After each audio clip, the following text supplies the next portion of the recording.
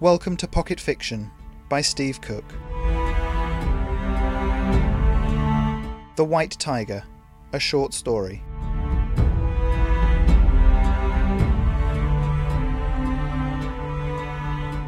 My grandfather's voice floated up into the loft. "James, you find anything up there yet?" I waved my hand in front of my face to clear some of the dust floating in the air. There wasn't much space to start with. Cardboard boxes were stacked everywhere, leaving only a thin corridor. At least there was light, a single bulb hanging down, flickering, but enough to read by. Let's see. This one says magazines, I called back. The handwriting on the labels was old-fashioned, and I squinted closer. I've got another here that says baby toys. Toy cars. "Ah, that one's your inheritance," he called back with a chuckle. "A few dinky toy cars in there are worth a bit, or will be one day soon." I wrinkled my nose at the dirt-covered cars, their painted bodies chipped and dented, and moved on. The next label was yellowed, and I had to smooth it down to read it. Newspapers. Is this the one, Grandpa? "Aye, that it is. Bring it down, then. Let's have a look." It was easier said than done to pull the heavy box down and manoeuvre it into the kitchen, but the smile on Grandpa's face was worth it. His stick tapped a quick rhythm on the bare wooden floor as I struggled over to the kitchen table and set it down. The smell of the fish and chips we'd had for lunch was still strong, vinegary, and delicious. "This is what I wanted you to see, lad," he said. "I kept everything, you know, right back as far as me and Betty's wedding announcement, and a bit before. Back then it was big news." He rested his stick on the table and lifted the first newspaper out. It was large, maybe twice the size of anything Dad bought. The pages were yellowed and soft at the edges, as though they were worn. Sure enough, there towards the bottom of the page was the announcement. "John Farrin today celebrates his marriage to Betty Smith." I checked the date, 1949. "Ah, she was a beauty that day, and every day," he said, and wheezed out a little laugh that quickly turned into a coughing fit. I got him a glass of water, pretending not to notice him drying his eyes. Gran's funeral was still fresh in both our memories. I forced a smile. "So, Gran was your assistant in your magic show?" "Later on, aye," Grandpa replied. "But before that, she was an outstanding athlete. She trained for the 1948 Olympics, right here in London, but she was injured just a few weeks before. We got together, and I convinced her to come with me." His wrinkled face creased into a smile, and his little glasses shone in the light. "She was dynamite for my show. We played to packed houses from Aberdeen to Portsmouth and everywhere in between. One minute she'd be doing something ordinary, like catching the scarves I was magicking out of thin air. The next she'd appear out of a tiny box, or from behind a pane of glass. She kept the crowd occupied between tricks, too, when I needed to set something up or change my jacket." He waved at the box. "Take a look, young'un." It was hard to imagine Grandpa on stage as Miraclo the Magnificent, but as I leafed through the articles, the story began to weave itself. Here was a very young man and his glamorous assistant. There they were, older, but in a much larger theatre. Here he was pulling a dove out from under a silk handkerchief. There, making rings magically locked together. "Eventually, of course, the dream came to an end. We settled down, had a child, your dad, and I got a real job. Postman wasn't highly paid, but I wasn't qualified for much else, and it paid the bills." He shook his head sadly. "We sold the tricks, and did all right, but I think that's the thing I regret most." I looked over at the frail old man, not sure how to respond, and then the moment passed. He straightened up a little and clapped me on the shoulder. "Still, it's your home time. Getting dark already. I've kept you here too long." I stood and waited for him to shuffle to the door, then hugged him.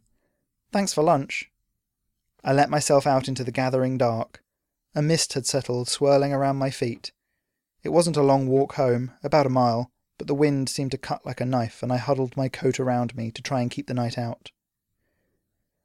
Over the sound of my own footsteps, I realised I could hear another set, almost in time. It wasn't unusual.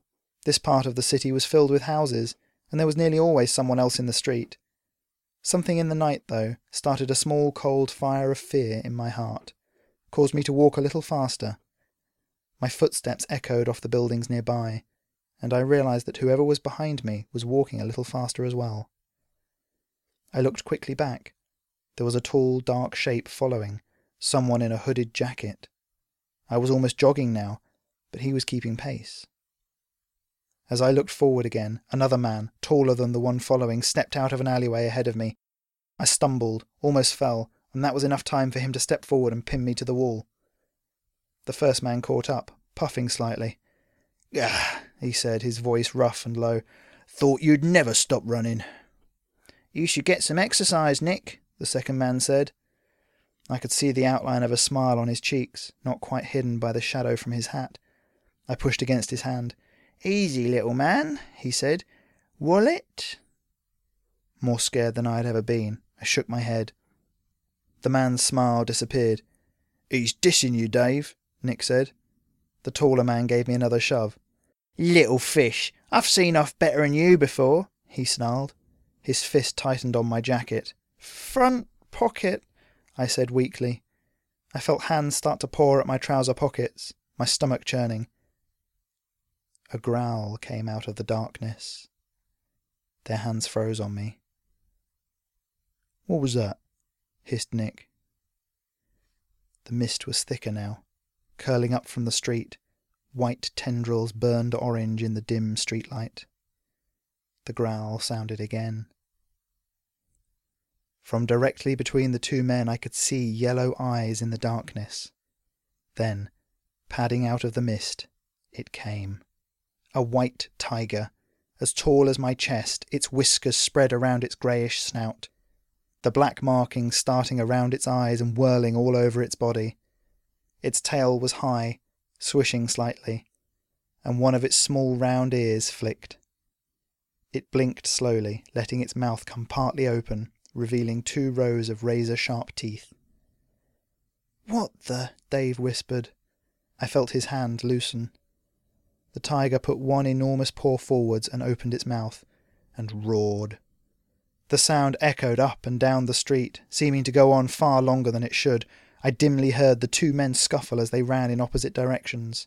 The tiger's eyes held me rooted in place. Then it bowed its head, turned, and walked back into the mist. I almost sprinted back to Grandpa's house, and I saw fear and worry cross his face as I collapsed through the door the moment he opened it. He took me back into his warm kitchen. As I told him the story, I saw his face grow pale.